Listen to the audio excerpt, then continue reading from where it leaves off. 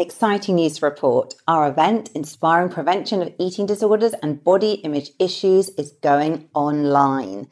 This is an eating disorders training event for sufferers, mental health professionals, counsellors, nutritionists, dietitians, personal trainers, and anyone with an interest in eating disorders prevention. And it is now online, bringing people together, sharing a passion for change around these issues.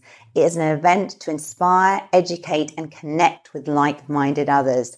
So why do we need this event? Well, we know that eating disorders are on the rise, and many people in our culture experience devastating distress around body image. And as a result of this, so many people are desperately struggling with their physical health, mental well-being, and self-worth. And we know that the incidence of eating disorders exploded in the pandemic, and we continue to experience the aftermath of this. And the Lancet Group recently published research in June 2023 revealing a 42% rise in eating disorders among teenage girls as a result of the lockdowns, with similar rates of self-harm in this demographic. We need change at grassroots level. We need to implement change in society, changing the narrative and helping people to find a newfound understanding around relationship with food, psychology, and body image. So be part of this change. We have brought together experts in the field to inspire and educate around prevention of these issues. And it's going to be a one-day event on the 30th of September, 2023, online. We're going to be having lots of talks and workshops, talking about the catastrophic impact of diet culture, looking at the early years as foundation for good mental health, talking about the hidden eating disorders with 85% of people not being underweight, looking at diagnosis, early intervention and support, talking about issues with men getting eating disorders too around muscularity, talking about improving body image and developing radical self-love, understanding a broader definition of health, intuitive eating principles, is sugar really the enemy, finding a healthy relationship with exercise and movement, dealing with diet culture, and lots more. So if you want to up-level your knowledge, be inspired, connect with others from all over the world and be part of this transformation, click the link in the bio of the show notes to get your ticket. Saturday, 30th of September. See you there. Hello and welcome to the Eating Disorder Therapist podcast. This is a podcast to help you find peace with food and overcome disordered eating. And I'm Harriet Frew, aka the Eating Disorder Therapist. And I'm so excited to share with you all kinds of stories, tips, information and guest interviews to help you on your journey in finding peace with food. So thank you so much for listening today. Now, today I have a guest on the show and I am speaking to Lilia Bogoeva. She is a somatic practitioner of MyoBeat somatic coaching. She's a musician and coach who developed her mind-body practices after struggling with anorexia, bulimia, addiction and depression. She is now dedicated to teaching people how emotional trauma hurts your body and explores how to heal. And she uses body-centered therapeutic practices to teach anyone struggling with emotional wounds how to deeply love your body and to make friends with your mind. In addition to her somatic coaching, Lilia is the front woman of the metal band Kakaza, also a competitive powerlifter and an animal lover. And this makes her the expert on how to pursue physical performance goals whilst loving your body and keeping a healthy mindset about the various facets of life. In the episode today, we're going to explore Lilia's story of recovery from eating disorders, addiction and depression and how she navigated this path. Lilia is absolutely passionate about somatic and artistic practices and will be sharing how she uses these in her own healing and now supports clients with doing the same. She also talks about the limitations of talking therapy and the value of coming back into the body. She shares her unique methods and how she supports her clients today. It's a fascinating episode, truly inspiring guest. Let's get to the conversation. Hi, Lilia. Thank you so much for coming on the podcast today. Thank you for having me. It is an honor to be able to be here. So, Lilia, could I firstly get you introduce yourself to the listeners, please? All right, I am Lilia Bogoeva. I call myself the inner demon slayer because I am an integrative trauma healing coach with a background in athletic training and music, and of course, a lot of my own experiences with eating disorder and addiction recovery and my own trauma healing and depression recovery and all of that. So I want to share my story with other people to help them be able to relate and feel like they are validated. But yeah, that is what I do. I use body-based and creative methods to help people tap into all those underlying emotions that are driving those toxic cycles in their life. Okay, wonderful. So Lilia, could you tell us a bit as well about your journey? Because I know you have struggled with anorexia, bulimia, addiction and depression sort of from your childhood into your adult years. So can you tell us a little bit about your story?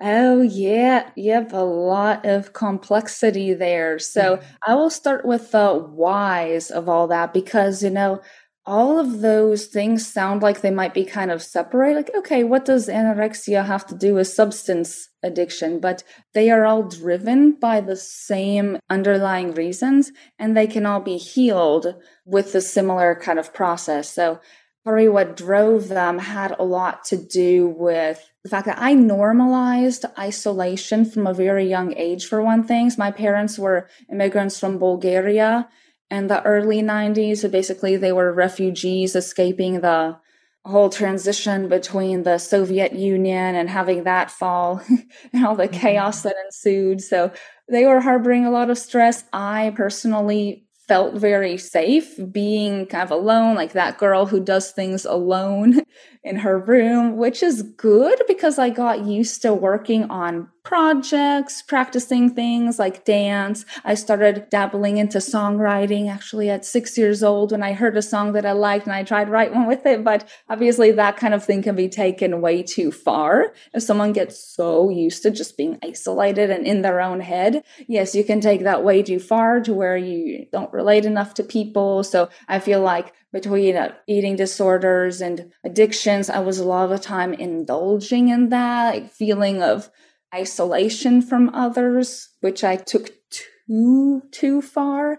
As I got into my late teens, early 20s, I was really trying to avoid any and all feelings of emotional vulnerability at certain points because of just the cultures I was in. So I was pursuing sports and being a performing musician and an entrepreneur. So in all those things, it's very valued to, quote, control your emotions and not show weakness.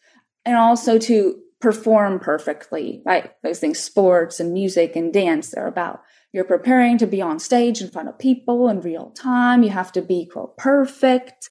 And sometimes I just completely lose my shit if I was messing up even in a practice session, or if I felt a feeling that was, quote, weak. I was like, I can't be feeling weak. I can't do this. So I would try to block that and either just crazy overworking. Like at some point in my early 20s, like going to 20, 21, 22, I didn't have an eating disorder or substance addiction, but I had this radical over the top overtraining obsession. So I would practice my music, my dance, and my acrobatics 6-8 hours a day. And they just have to be perfect. I'm like grinding it the hell out for it to be perfect. And I get exhausted, irritable, angry, all kinds of horrible feelings. Of course, isolated, but I was like, it has to be perfect, damn it.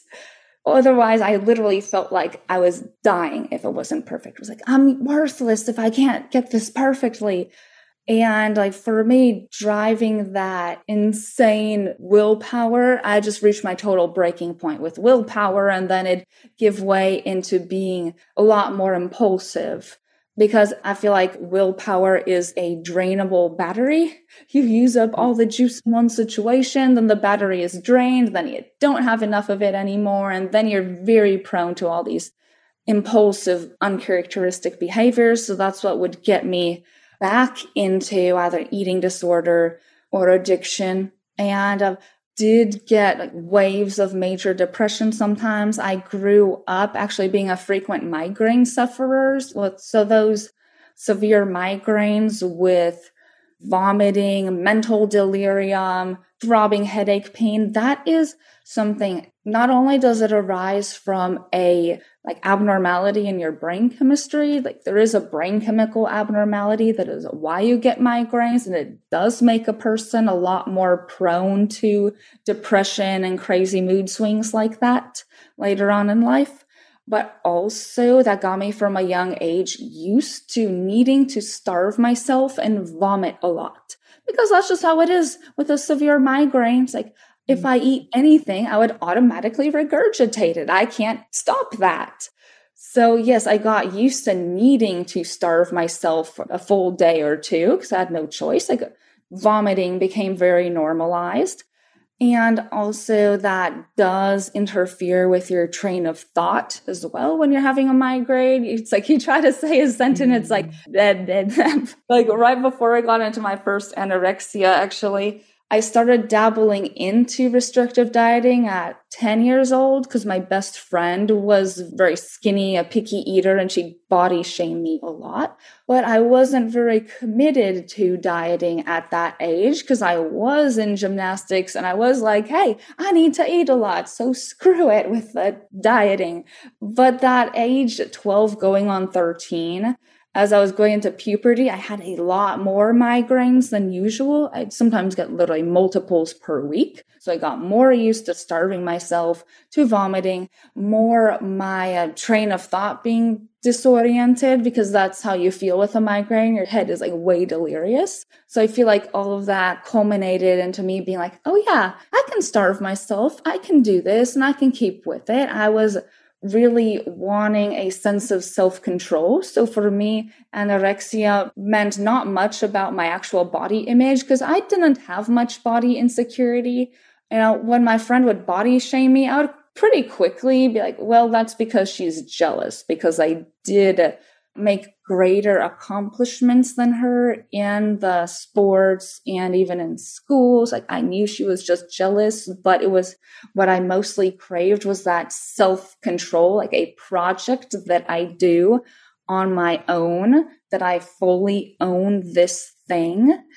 So that's what it meant for me. I feel like another thing that contributed to me why I specifically turned to my body as the project I wanted to use was I think it's true when they say that when kids have experienced some sort of sexual related molestation stuff, that it does make them self-conscious. Like when I was a 4, 5, 6-year-old, my best friend was a boy. And while we played a lot and had fun, for some reason, I don't know why, he liked to do things to my body, like lay on top of me and touch and kiss and all kinds of weird stuff like that. And it did make me self-conscious of my body. It did make me feel kind of, weird to be in my body. And I did have to mentally kind of leave my body, dissociate in those times. So I think that all that weirdness got very normalized in me, which is what drove me to start initially.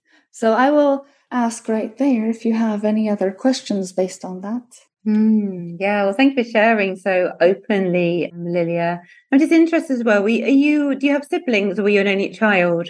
Yes, I do have a brother, 2.5 years older than me. Sure. So were you able to sort of like get some connection and sort of friendship or closeness with him, with all the kind of isolation or not so much? Yeah, we did. We did have some closeness and some separateness. We had some closeness, but also sibling rivalry. So we had both ends of that. Yeah, no, sure. And did your parents sort of understand what was going on for you? Because it sounds like in a way they were probably dealing a lot with their own stress and adjusting and all the rest of it. So I'm just wondering, like, how attuned were they to kind of what was going on for you emotionally? Yeah, it is true that they had to deal with a lot of stress between the immigration and settling to another country. So they worked slowly up the income scale. So starting out, they really started from financial rock bottom in the US. So it was pretty inspiring that they were just so willing to stick with it and do what had to be done to work up the scale and gradually give us a better and better living. So that was really good. But yes, at the same time, I felt like, okay, I need to just let my parents work. I should stay out of their hair. So I was little and we lived in an apartment. I was pretty good at just finding some little doohickey to work on and doing it myself, which is good because, it is great when a person can be a self-motivated self-starter. But yeah, that can go too far. Although when we started the anorexia recovery journey, it was because I had taken my project too far. I mean, I got kicked off of a gymnastics team because I didn't realize that you had to be physically healthy. If they see that you look like you are unhealthy, you're a quote liability and can't train there. And I was like, oh damn, I didn't expect for this to happen. So I started rethinking my project. I was like, maybe I need a new project because this is not what I planned on. I didn't think that I would have to give up one of my passions. My parents did their best to get themselves educated on eating disorders, but the culture of the day, that was in the mid 2000s, there were all these articles with stupid titles like dying to be thin. Oh, those girls with anorexia, they just want to be skinny and they don't care about their health. They're just really shallow and they don't really care. They're just dying to be thin. It was like, nobody's dying to be thin. It's a lot of emotional triggers underlying that. But unfortunately, I think that the culture of the day didn't give neither parents nor the kids struggling with it much room to truly understand what was going on with that. So they did make it all about, I mean, they, as in not just my parents, but actually doctors that we tried to see made it all about just the body weight. Like, oh, just weigh X number of pounds and we don't care how you do it. They've made it a very shallow thing, which is what it wasn't. Mm. So what helped you to begin to recover? And, was there a sort of turning point where you really decided that you had had enough?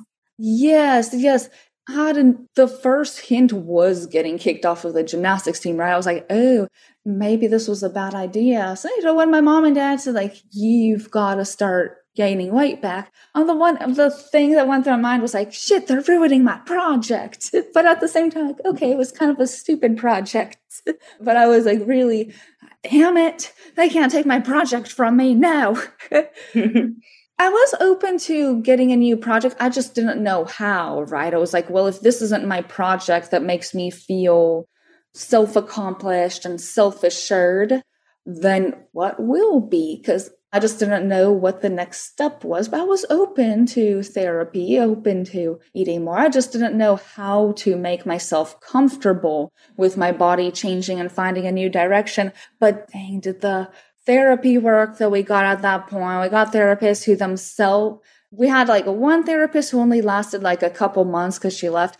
The next one was just like completely clueless about eating disorder. I mean, she was a nice lady. She was trying, but we filled up the time with completely irrelevant stuff like the weather and pets and hobbies, which is like, it's fun to talk about, but there was absolutely no productivity going on in the actual direction of healing. We didn't even talk about my feelings. We just talked small talk because this lady didn't really know what questions to even ask me about it.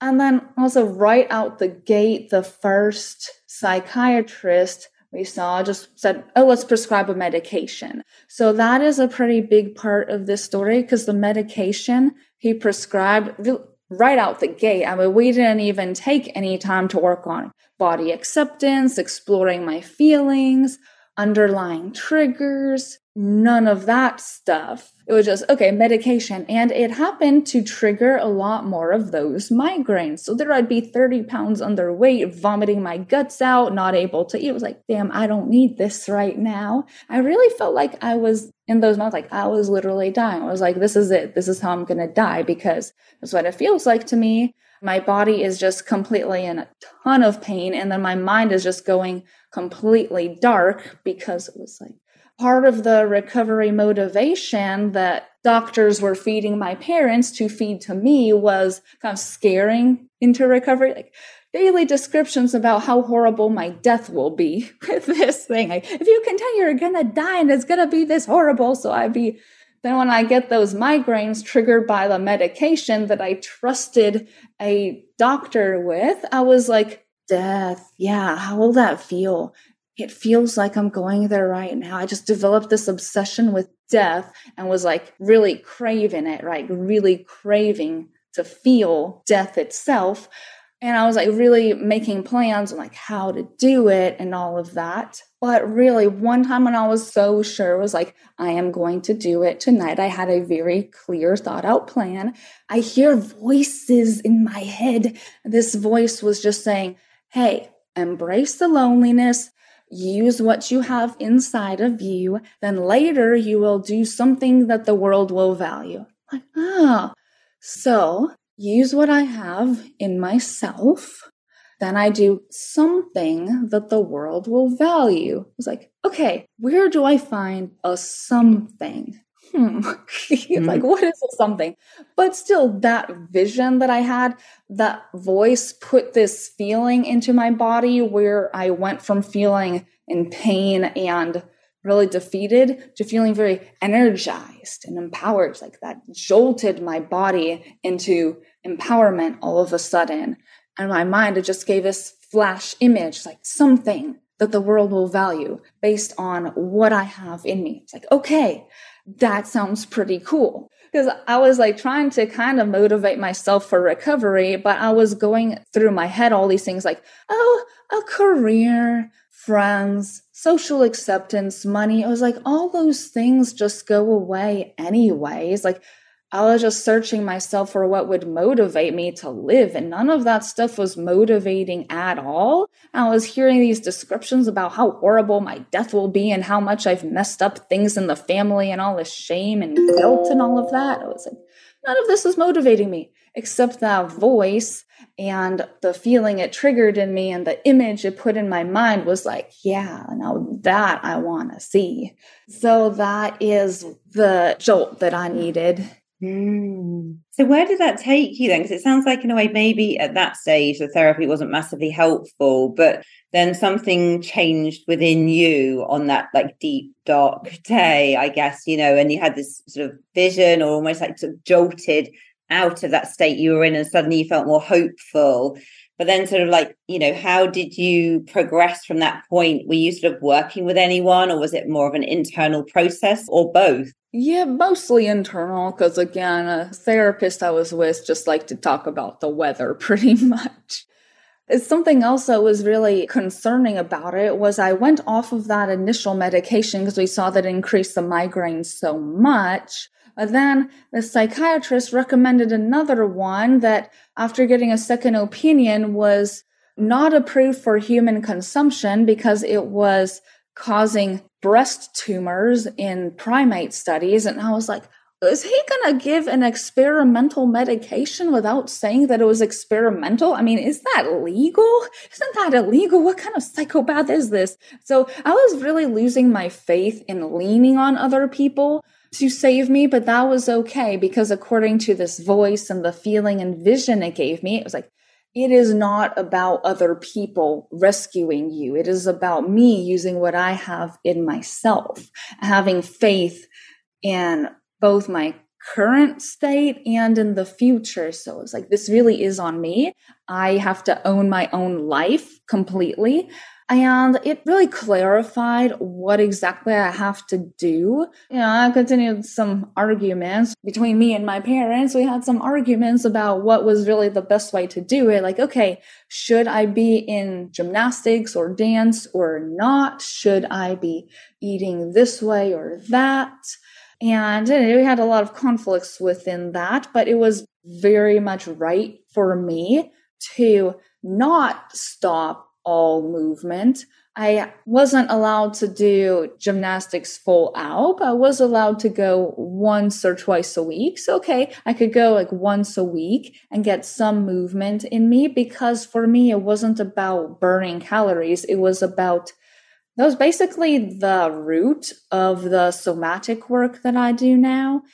It's about the fact that I'm exploring my body's movement. I'm appreciating my body for what it can do and the feeling that I get emotionally from being able to use movement to release that pent-up tension. Because gymnastics, you tumble, so it's very hard hitting.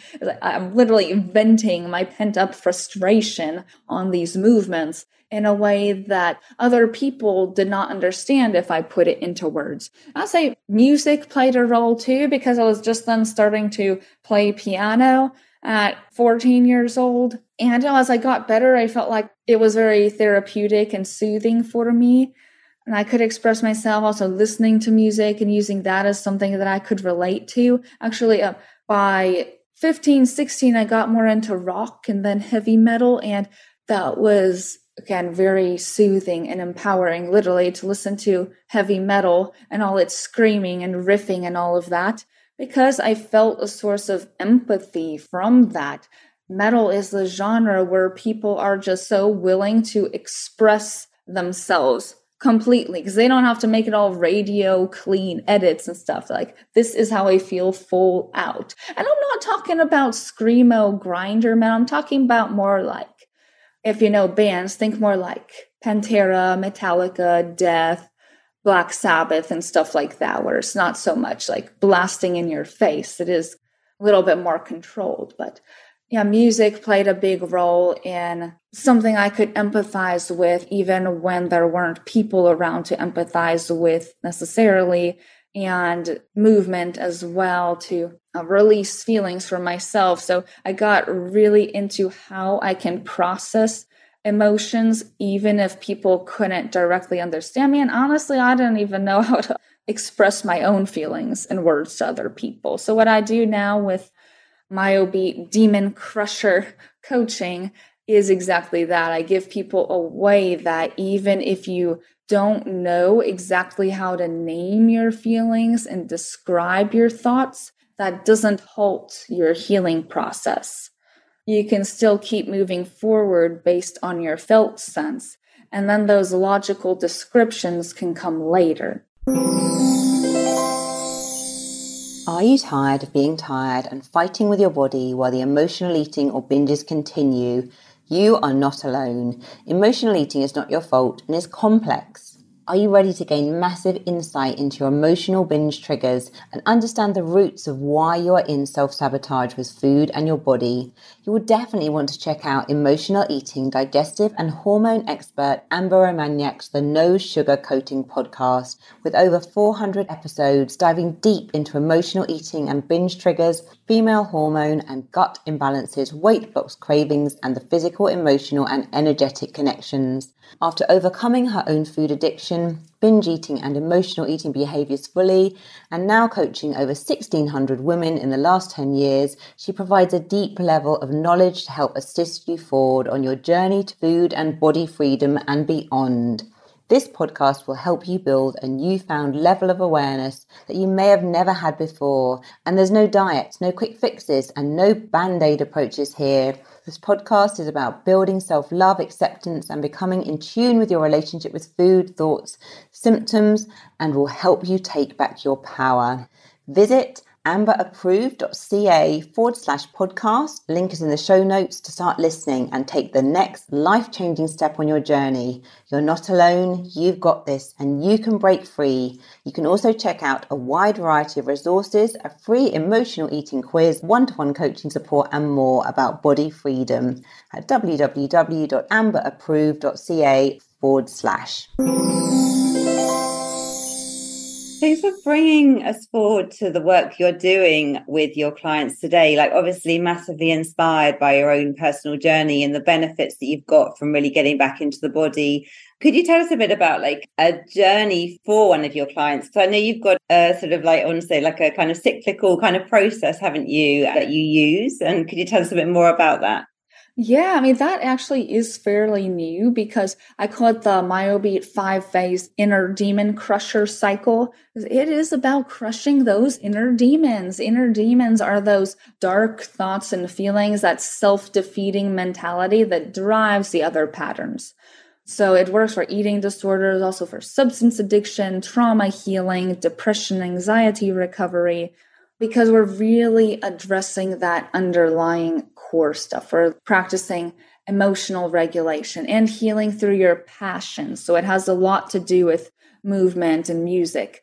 I broke it down into 5 phases. So at the top, we start with a general feeling of your why, where you are now and where you want to be. And it's okay if that is not totally clear. We start with an overall sense though. And if you're totally not sure where to start, I'll help you out. I'll give you my own story and even find a song or movie character that you relate to, because sometimes just knowing where to start is really hard.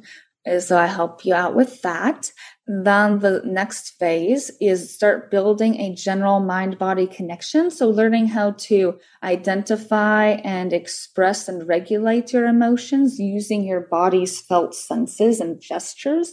This is where we do some basic mind-body awareness, like breath work and feeling how certain emotions make your body feel, and how your body can be a resource to regulate those emotions. And then the next phase, number 3. Lilia, can I just jump in there actually? Could you even give us an example actually maybe of an emotion that a client might be experiencing and perhaps how that's kind of felt in the body and then how you might work with that? Yeah. So for example, one person I'm working with is actually a male. I work with both male and female. Now he is very much emotionally dysregulated, very prone to angry outbursts, but he doesn't know how to identify when he's first starting to become angry and frustrated. He knows he's angry when he's completely exploding. So then I work with him on being able to feel those initial physical cues when first starting to get angry and irritated. I'll even point out, okay, I see that you're building up tension in your shoulders. I can tell that your throat and voice is getting tighter. Your voice is getting a bit scratchier. Your hands are doing a lot more twitchy, jagged movements. You're pacing in this back and forth pattern. So I just point out those kinds of physical cues so that a person can become more aware of those initial signs of starting to get frustrated. And then we work on basic body-based methods for releasing that tension when it's smaller to prevent it from growing bigger. So an example would be deep belly breathing. But, that is really cliche. Everyone does deep belly breathing. So I take it a lot further. One exercise that I absolutely love doing is breathing in the feeling that you want and then breathing out the feeling that you don't want. So breathing in, absorbing that calmness, relaxation, centeredness. And as you breathe out, imagine your stress melting away from you. Also acting it out, like imagine that you are putting your negative feelings on a wall in front of you and like full out be like a mime, okay? Stick your negative self-defeating thoughts to a wall. All that, I'm not good enough, I'm worthless unless I'm perfect, no one wants to hear my story, I'm destined to fail. All of that negative stuff, stick it to this invisible wall in front of you and feel the tension in it and then push it away from you. You're seeing all of those negative thoughts as being outside of your body, because I've noticed that the people I work with will tend to identify themselves like, I feel worthless, therefore I am worthless. I am my feelings. So I show them that you are not your feelings. Your feelings are a temporary state that can come and go. And we practice seeing that as something that doesn't have to live in you permanently. So stick them on the wall, push it away, or gather them up in this ball in your hands and throw it like a baseball pitcher. Those are really, really fun exercises and very emotionally satisfying. No, great. Thank you for talking us through that. Actually, I think it's just really helpful for the listeners just to understand that a bit more. So thank you. And what's next? Yeah, then I call it musical expression, finding your voice. So this is where we practice actually expressing yourself in words, finding your voice. Now, this goes a long way because people who struggle with addictive cycles of any kinds often have a hard time expressing themselves in words. And that's where song lyrics can be a great guide. Like one of them that I wrote goes, weight of the earth cannot crush my worth. Now I see it all was real. So see, weight of the earth is that pressure that we feel. I'm worthless unless I'm perfect, but it cannot crush my worth because you have your worth. And then to Now I see it all was real. That's a statement against all that invalidation that we feel because society stigmatizes struggle so much. Like, you don't have the right to be depressed because people have it worse than you. And you're just making a choice to be all self-pitying and, that invalidation and all of that, saying that your feelings are invalid and you're not real. We're like, no, it all was real. Another example that I like, another song that I wrote goes, free from all the world can fall and I will fight to save my life with what's inside my soul. That is just what I was talking about earlier, how you can tap into what's inside of you, your soul, to save your life, own your shit. Things like that. Expression, finding your voice, the confidence in expressing yourself, and how we can use music as a guiding point for that. Even if you don't have experience in singing, it's about the expressive factor of it. So we find something that you can relate to. I'm just thinking perhaps for quite a lot of people actually expressing their feelings through music, through singing, or just through playing music. I think it's a great vehicle, isn't it, for many people to be able to get their emotions out that they can't through words. Yeah, and also even to understand them as well. And actually, it has a lot to do with body acceptance as well, because I was just thinking back on myself and first, when I was in the anorexia, I was really into the idea of my stomach being flat. But then when you practice singing, you have to do belly breathing and watch your belly in the mirror and how your belly inflates when you inhale. And that actually got me used to seeing my belly being rounder and full of something and being okay with it. So I was like, well, that is another way to actually practice mirror work. But without just focusing on staring at your body in the mirror, you're actually using that as a way to appreciate the functionality of your body, the breath in your diaphragm, giving you life and self-expression and all of that. So it serves a lot of functions. Yeah, no, I love all of that. I think I can just really see how that'd be so beneficial for so many people. And then what comes next in the cycle? Then I call it natural movement and body respect. So natural movement, we again use a song to help guide you along in this. As far as where to start, just put on a song. Your body will tell you how it wants to move. Something very emotionally driving, right? So we pick something that makes you emotionally want to express yourself. So then you let your body express these feelings that you have through movement. And again, you start to pay more attention to how your body moves and functions. And as you get really into this, it's crazy. It's like, I don't care how my body looks, if my stomach is too full. I mean, sometimes I myself use this, because healing is an ongoing process. There's always a little bit of more progress we could make. So sometimes when I ate something heavy and I feel, oh no, I ate too much, I'm too bloated, then I do this natural movement exercise and I'm like, well, yeah, now it doesn't matter all that stuff. Oh, did I eat the wrong thing or whatever? I'm just so into feeling connected to my body and emotions and just okay with anything that I would feel. And that's such a big role in this, being okay with feeling any emotions. Like I said before, I would use other restriction or extreme overtraining or even mind-altering substances like drugs and alcohol to try to eliminate emotions I thought were wrong and try to manipulate and hyper control how I feel. So between the singing and the dancing and the self-expression, it goes such a long way in making you okay with any kinds of feelings. And the clients I work with would agree with that very much. They also feel that. Yeah, no, thank you. So what would you say for anyone who's listening, who's feeling at the moment that they're using something maybe with food or body image or other things, maybe drugs or alcohol or overwork, and maybe they just feel so terrified of letting go of that control and that numbing and, almost terrified, I guess, that they're going to be overwhelmed by their emotions that they've been trying to suppress. What words of sort of comfort can you give to someone who's perhaps just starting to step out on that recovery road? Well, that all parts of your mind and body are valuable to you. So I can illustrate it with one story, like how I realized that the voice is a great mediator between the body and mind to help you understand and feel comfortable with your feelings. It's when I was in that bout of major depression that suddenly hit like a freight train. This is right when I was turning 20 years old.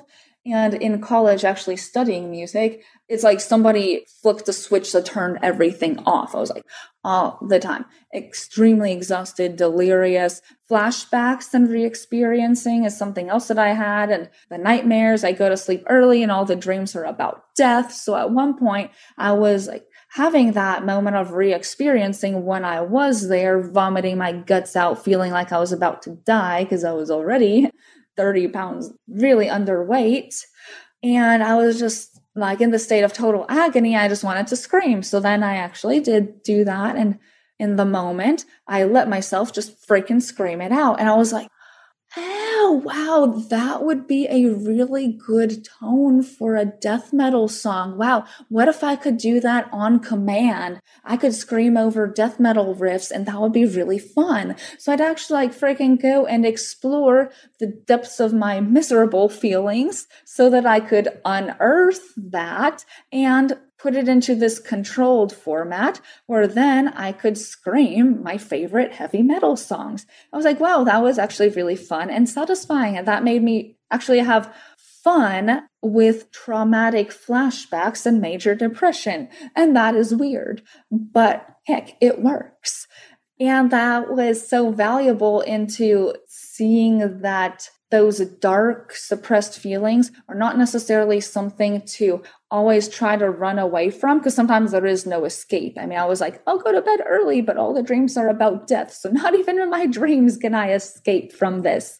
It's like, you don't have to escape. Sometimes it's a matter of working with it. And the way you escape misery is by getting comfortable with that darkness. And then you see it as something that is not threatening, actually something that you can work with. And that went a long way into helping reignite I think my mind started producing those feel-good brain chemicals again and, feeling completely okay with myself. So that would be it. Just find those ways to get comfortable and accept the darkness so that way it's no longer a demon. It's actually something you could tame and make friends with. Yeah, no, great advice. And I guess it's just like, we all have that shadow side, don't we? It's part of being human. It's so much more healthy to embrace it. And I'm sure like your experience coming out the other side, like it sounds as though now you're really able to embrace all aspects of yourself fully and experience a lot more joy and fulfillment than you were back in those darker days. Yeah, of course. And in fact, the last phase of my cycle is the somatic exercises, going more full body somatic exercises and functional movement training. And that again goes a long way into helping you use your body to release pent up emotional tension and also start to build a relationship with your body and fitness. Because a lot of the time in eating disorders, we use fitness as a way to manipulate and hyper-control our body image. And substance addiction, sometimes people will use fitness as a way to, okay, now I'm no longer using drugs and alcohol. Now I'm really into fitness, but then they overdo it. Because if someone has a very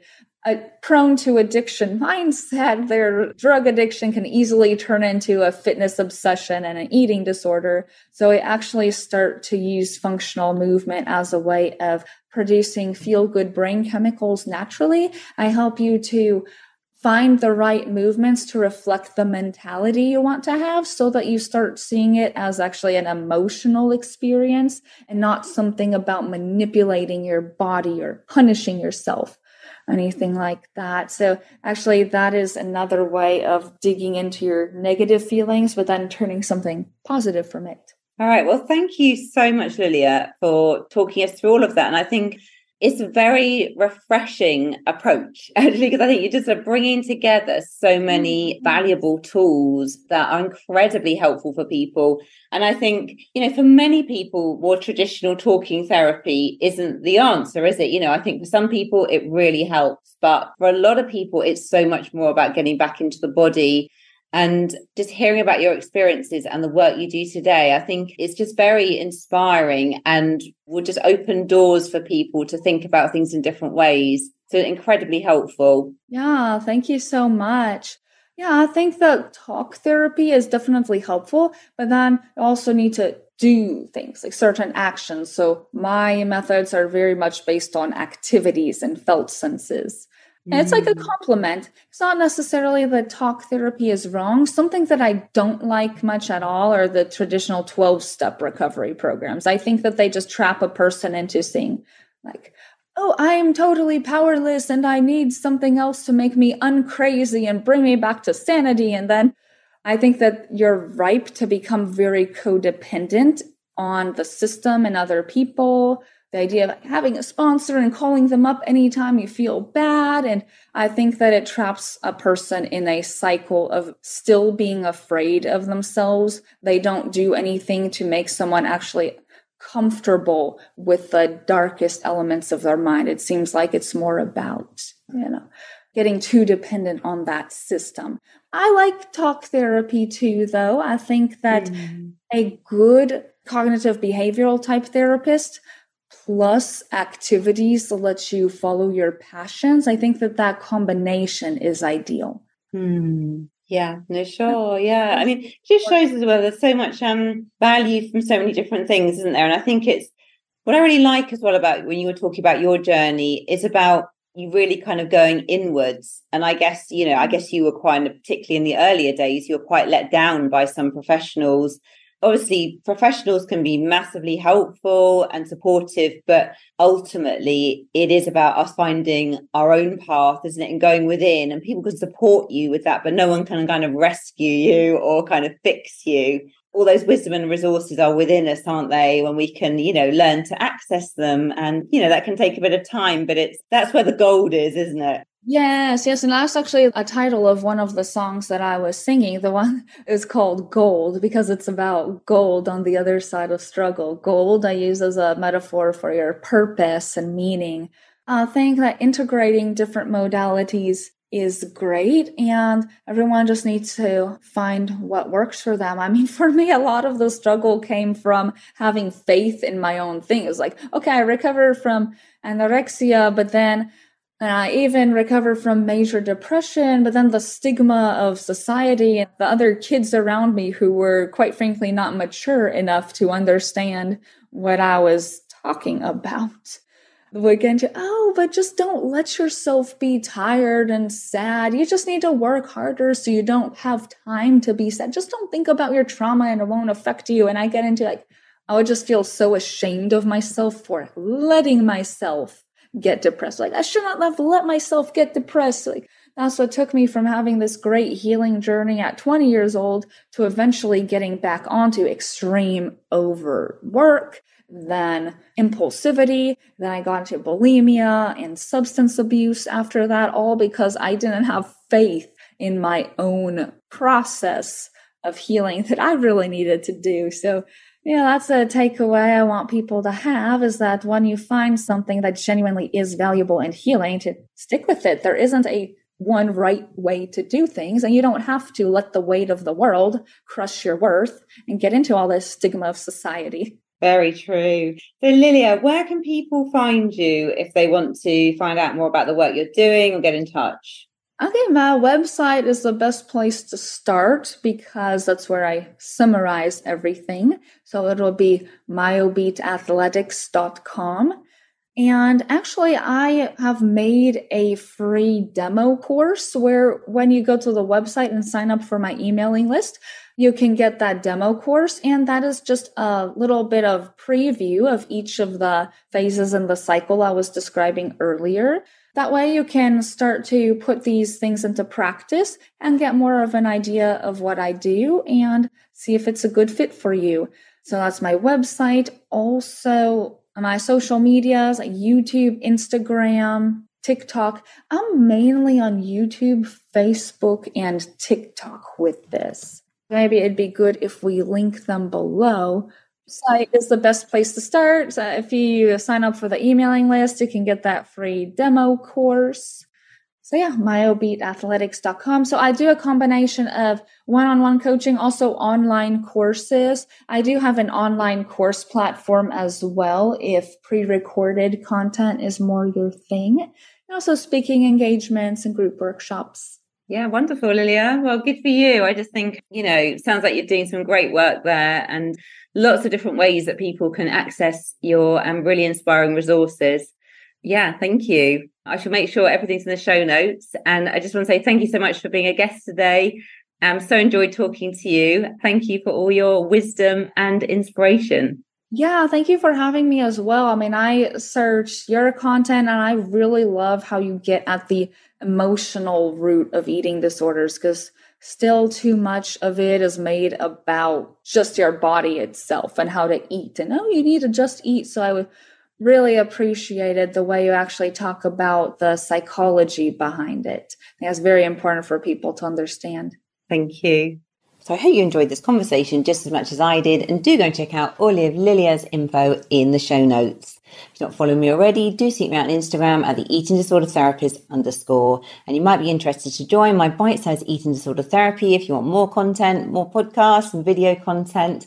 You can join for £5 a month. Try it for a week for free first. Link is in the show notes. If you enjoy this podcast, I'd be so grateful if you would follow, rate and review, as it helps it reach so many more listeners. Thank you so much for listening today, and I look forward to sharing another podcast episode with you very soon.